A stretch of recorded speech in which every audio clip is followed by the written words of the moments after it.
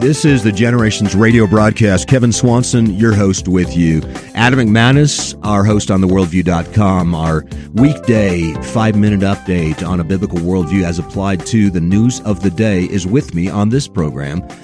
And Adam, it does appear that transgendered sports is on the rise, and it seems that the major institutions of our day are more and more moving towards a progressive handling of the issue of whether or not these boys pretending to be girls can participate in girls' sports. A 3-judge panel for the Second U.S. Circuit Court of Appeals ruled last week that the Connecticut Interscholastic Athletic Conference and the Connecticut Association of Schools could just allow that to happen. Alliance Defending Freedom had got behind this, and they, of course, lost the case at the Second Circuit. We'll see if this is appealed to the U.S. Supreme Court. It sounds like they're considering an appeal. But what is going on here? Why don't you describe what's happening here, Adam? This is one of the most outrageous things that I think human society has ever participated in. Wow. Just wow. I have a 7-year-old boy named Valor. And if I showed him a picture side by side of a 115-pound, 5'4" woman in her one-piece bathing suit with her swim cap and her goggles, standing next to a 230-pound man who was 6 feet 3 inches tall with his swimming cap and goggles, and ask him, Valor, would it be fair if these two raced against each other? This is a boy who has done summer swim league. He gets the idea of swimming, and he knows what it means, and he knows that boys always compete with boys only, and girls only compete with girls. And he would say, Dad, no, that's not right. The girls should be swimming with the girls, and the boys should be swimming with boys. If a 7-year-old can figure this out, why can't the Second U.S. Circuit Court of Appeals figure it out? It's because politics and their liberal woke ideology has absolutely blinded them, and they can't see straight. They can't see the truth. Well, it's the unraveling of human civilization. This is so irrational. This is effectively what happens in mental institutes, and yet our world has become a mental institute, and our major institutions, as in Supreme Courts, have turned into mental institutes. And I don't think I'm saying anything irresponsible. I'm just simply saying there is an irrationality about what is happening here. God gives them up to a corrupted mind, Romans chapter 1. And this is precisely what's happening all around us. The most powerful sporting association in the world has already ruled on this. The International Olympic Committee has issued a new set of transgender guidelines, which still allows for participation of men pretending to be women in women's sports. They encourage the typical modern moralisms of inclusion, the prevention of harm, non-discrimination, fairness, no presumption of advantage, the primacy of health and bodily autonomy. What is this? This is just simply saying, hey, people can do whatever they want with their bodies. People can violate God's law and God's established order of things any way they want to. And for that reason, we are going to present a defective way of handling women's and men's sports. Now, the committee is now leaving the final decision to the governing body of each sport, and I'm guessing that's what the U.S. Supreme Court's going to do as well, is just simply saying, you guys want to play any way you want to, go ahead.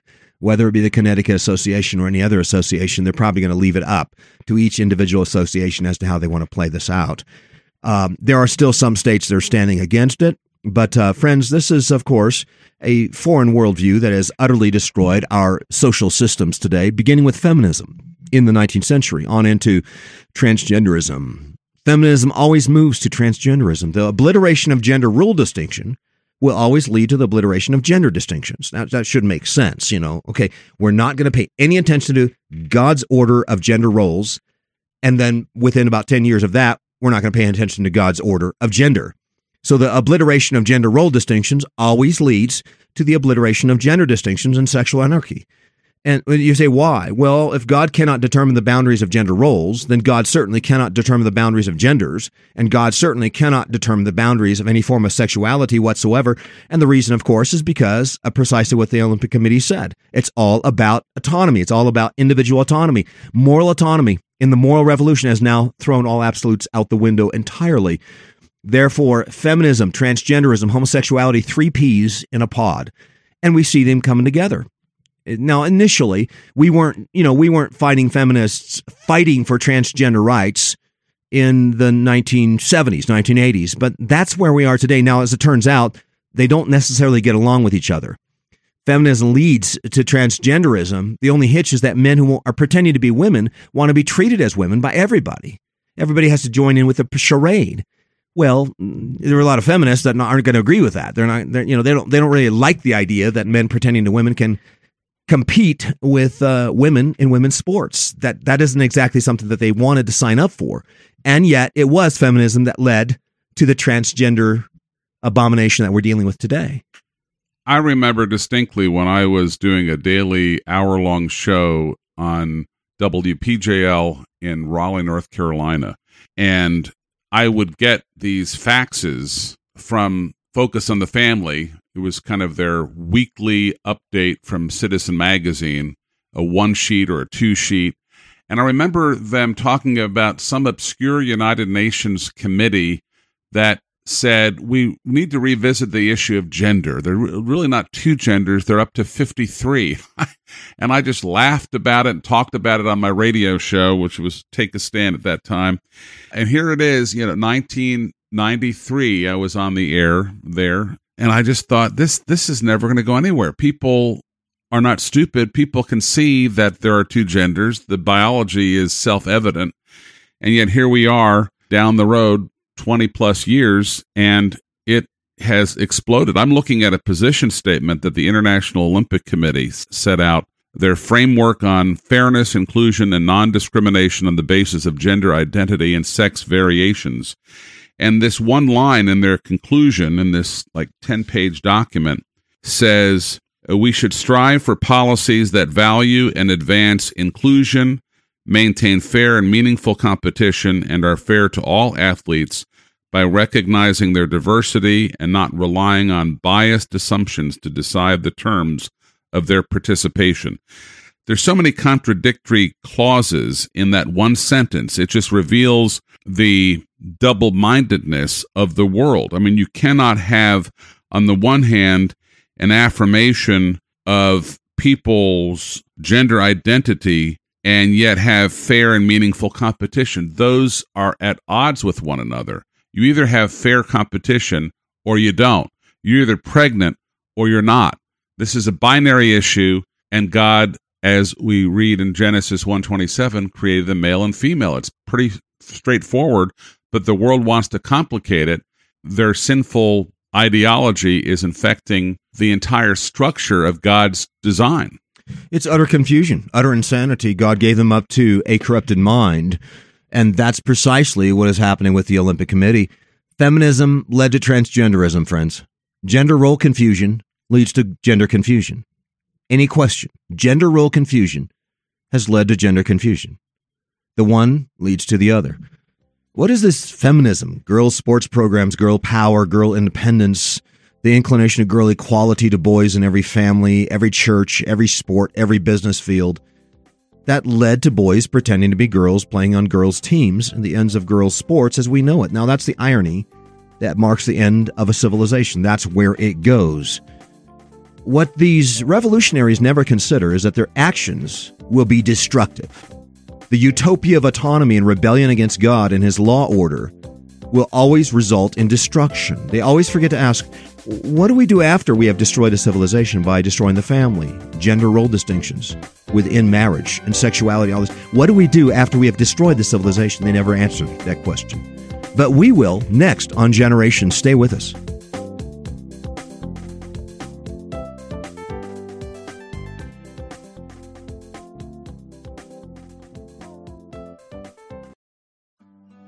You know, busyness has a way of creeping into our lives. As dads, it can leave us longing for moments of one-on-one time with our sons to simply talk. And those moments can be tough to come by. I get it. That's one of our top goals for our annual summer father-son retreat in the Colorado Mountains, to provide quality time for you to connect with your son. Can you think of anything more important for your schedule next year? If you are looking for an opportunity to bond, to really bond with your son, then join me, Kevin Swanson, and hundreds of other fathers and sons from across the country next August.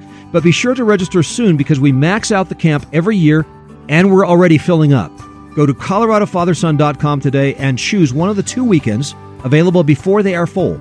Lord willing, I will be there, and it will be a great opportunity to meet you and your son. This is your chance to secure the lowest price for this event, so go to coloradofatherson.com and register today.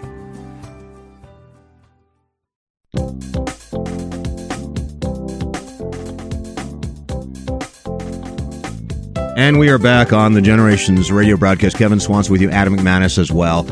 And why are the leftists, the progressives, always attempting to destroy the family? Why was that part and parcel of the Marxist agenda in the Communist Manifesto? And the answer, of course, is that the individual would see himself a part of the state. The state would have total control over everything. And the destruction of the family didn't matter because the state would somehow retain social control over all the individuals. But one thing they forgot to consider was that, well, society can't survive without mothers and fathers. That little issue. Outside of that, I think we're going to do just fine. But no, we're seeing the dissolution of a society. And that's precisely what happened in the Bolshevik experience. And now Russia is trying to climb out from under 100 years of Bolshevik unraveling of the family. A horrible, horrible curse that fell upon the Russian society and the Ukrainian society. And they still have yet to come out from under the high abortion rates, the high divorce rates, and everything that's destroyed Russian society. All right, well, let's talk about feminism, because feminism is very much the root of this, Adam. Now, I think one of the big questions, what is feminism? A lot of feminists disagree on what feminism is, but I think there are some things that unify feminists. Honestly, I think that there's a critical word when you think about feminism, and that is choice. It sounds pleasant to the ear, but when you consider the actual choices that are being made, you kind of shrink back in horror. Ultimately, the feminist wants the ability to choose to sleep with as many men or women, I suppose, as they please. The notion of a man, a single man, a bachelor, sowing his quote-unquote wild oats is now flipped on its head, and women are interested in sowing their wild oats and exploring their sinful desires. And also, once you sow those wild oats, especially if it's with a man, the likelihood of getting pregnant is higher, obviously, than if you remained a virgin until your honeymoon. And therefore, this child is unwanted and would somehow be an impediment to your sinful, selfish lifestyle. And so abortion is on the table in a major way. And that's why, although Rush Limbaugh got some major pushback from the liberals on the term, he coined the term feminazi. These were feminists who embraced abortion as their ticket to continual sexual licentiousness. And in his book, entitled The Way Things Ought to Be, he said, I prefer to call the most obnoxious feminists what they really are, feminazis. Tom Hazlett, a good friend who is an esteemed and highly regarded professor of economics at the University of California, Davis, coined the term to describe any female who is intolerant of any point of view that challenges militant feminism. So I guess originally it came from Tom Hazlett. I often use it, says Limbaugh, to describe women who are obsessed with perpetuating a modern-day Holocaust, abortion. There are 1.5 million abortions a year, and some feminists almost seem to celebrate that figure. There are not many of them, but they deserve to be called feminazis. A feminazi is a woman to whom the most important thing in life is seeing to it that as many abortions as possible are performed. Their unspoken reasoning is quite simple. Abortion is the single greatest avenue for militant women to exercise their quest for power and advance their belief that men are not necessary. They don't need men in order to be happy. They certainly don't want males to be able to exercise any control over them. Abortion is the ultimate symbol of women's emancipation from the power and influence of men, with men being precluded from the ultimate decision-making process regarding the future of life in the womb. They are reduced to their proper inferior role. Nothing matters but me, says the feminazi. My concerns prevail over all else. The fetus does not matter. It's an unviable tissue mass. And I would add to that quote from Limbaugh that Gloria Steinem, the famous feminist, once notoriously said that a woman needs a man as much as a fish needs a bicycle, meaning not at all. And yet she ultimately, I guess, deep-sixed her own philosophy and got married, I think, late in life. But that is a revealing quote, don't you think, both in terms of what Steinem said and what Limbaugh said? Yeah, and there's an individuation of the person, the individual, that's so essential in feminist ideology. I think what we're talking about are two different aspects of philosophy. One is the ultimate autonomy, the ability to make individual choices that are unhindered by society or by God. And then they also are seeking equality or equal power, equal opportunity, equal money, which is the Marxist element of all of this. The assumption, of course, is that there is an individuation of society and the obliteration of the family.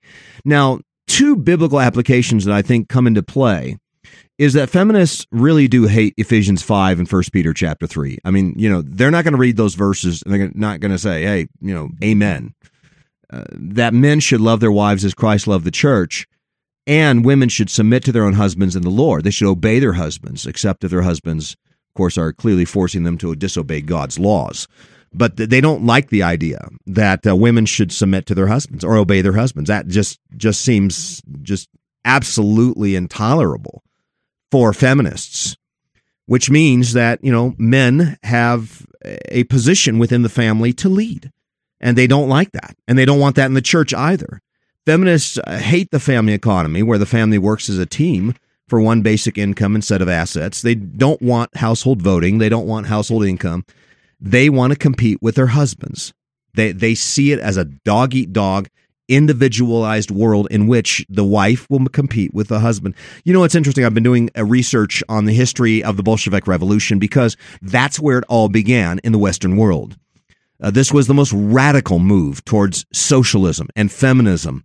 This is where abortion began. This is where homosexuality was legalized. This is where no-fault divorce came about. It all happened out of the Bolshevik Revolution.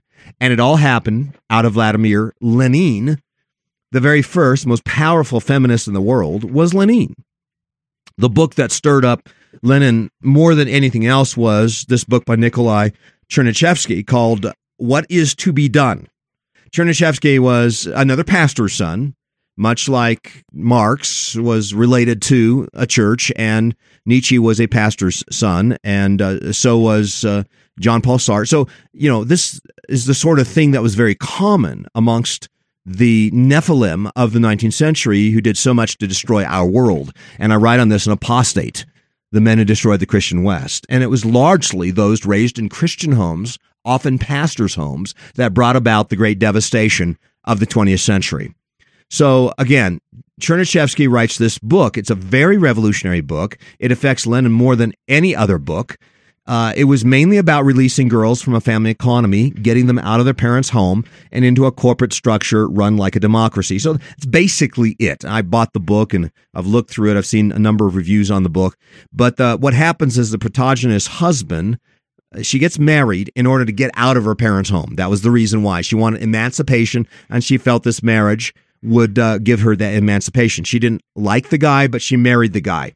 So the protagonist's husband fakes his suicide so that his wife can marry the man she really likes, which happens to be his best friend.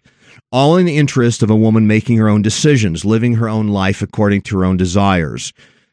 So the fundamental ethic of the book was not so much free sex as the emancipation and independence of women and the dissolution of the family unit with the father or husband as a responsible head.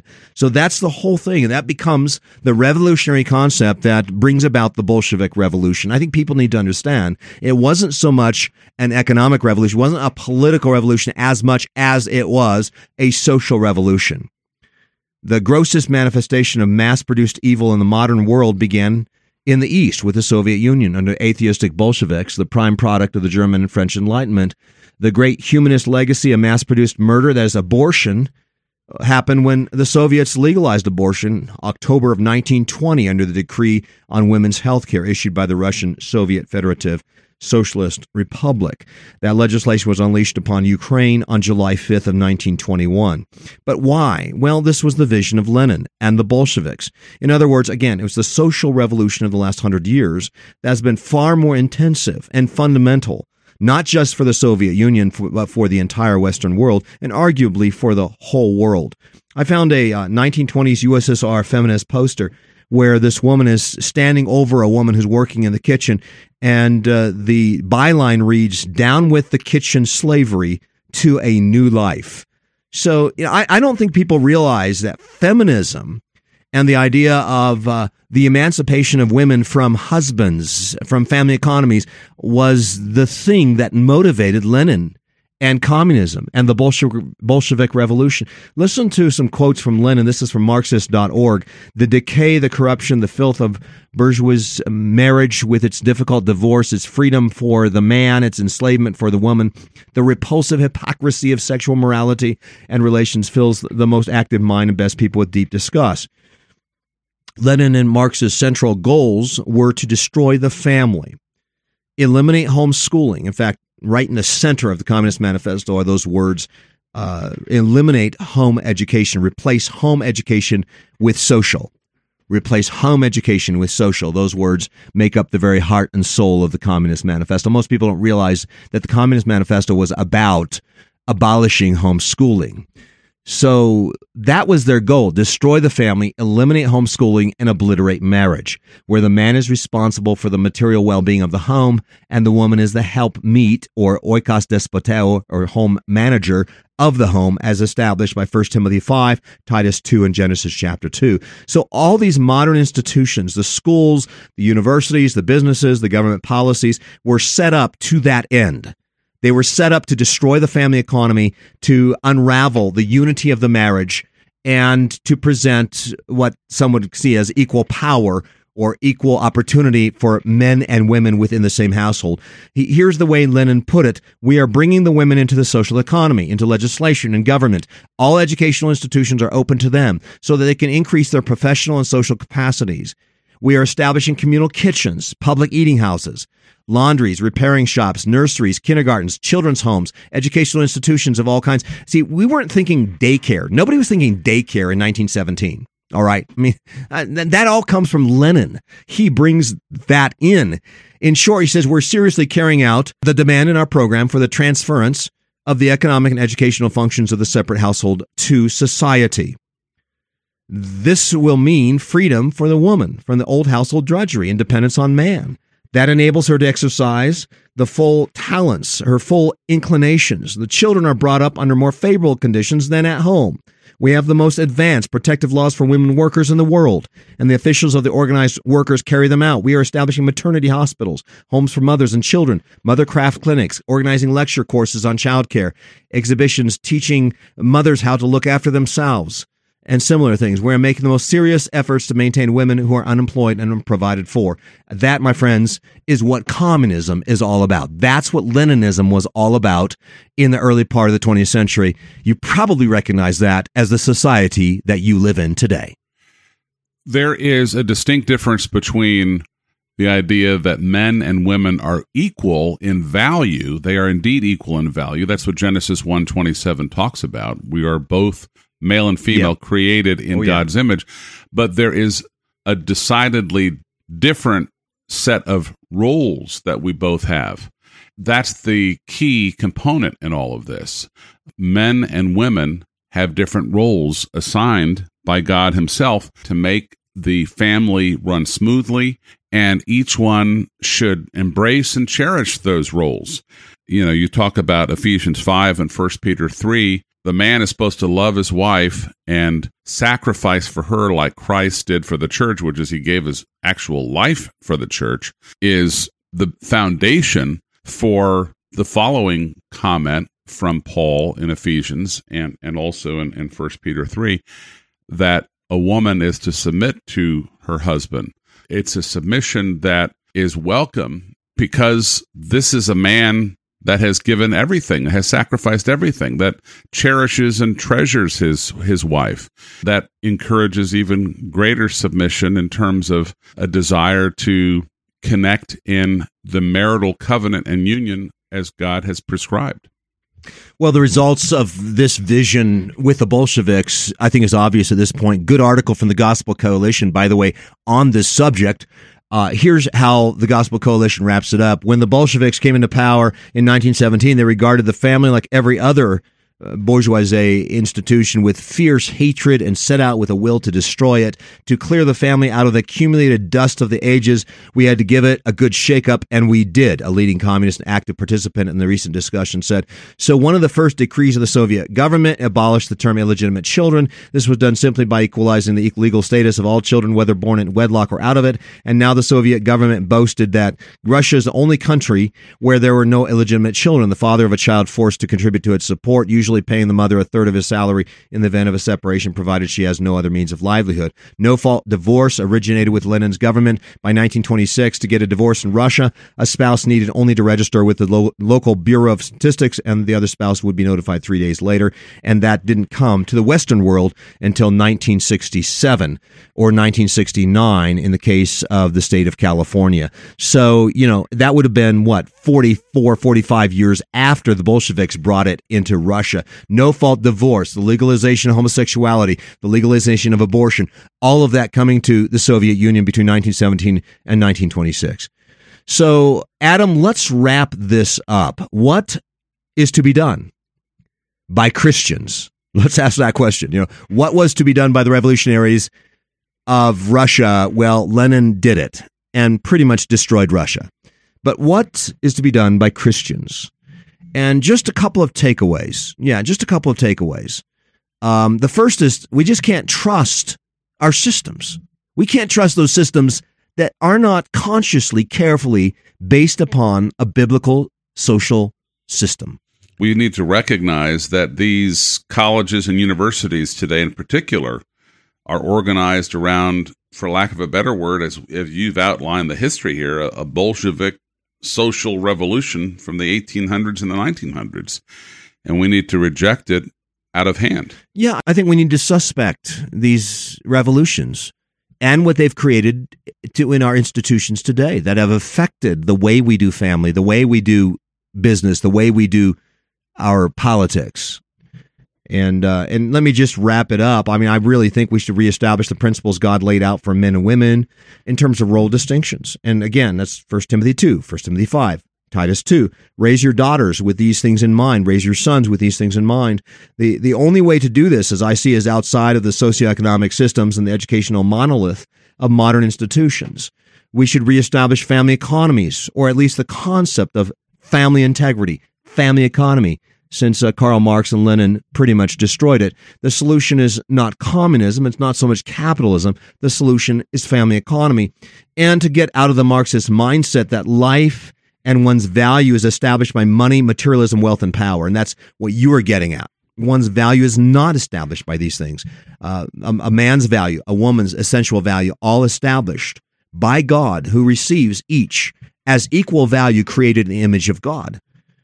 Love is a value. Relationship is a value. 55 years of marital integrity is a value. The kingdom of God is not meat and drink, but righteousness, peace, and joy in the Holy Spirit. Now, those are values. Lay up for yourselves treasures in heaven where moth and rust do not corrupt. That is, we trade our earthly commodities for heavenly investments. This is the worldview that we bring to bear. And I do the best I can to present this in our new book, How the World Runs, and Your Part in It, which effectively brings a biblical view of economy to bear on the modern age and how we should think about it as young people, as families. Well, friends, that book summarizes macroeconomy and microeconomy from a biblical perspective and being sure that we don't take it as a money-driven thing as much as it is a kingdom-driven thing. Again, you can get a copy of How the World Runs and Your Part in It at our website, generations.org. This is Kevin Swanson and Adam McManus inviting you back again next time as we continue to lay down a vision for the next generation.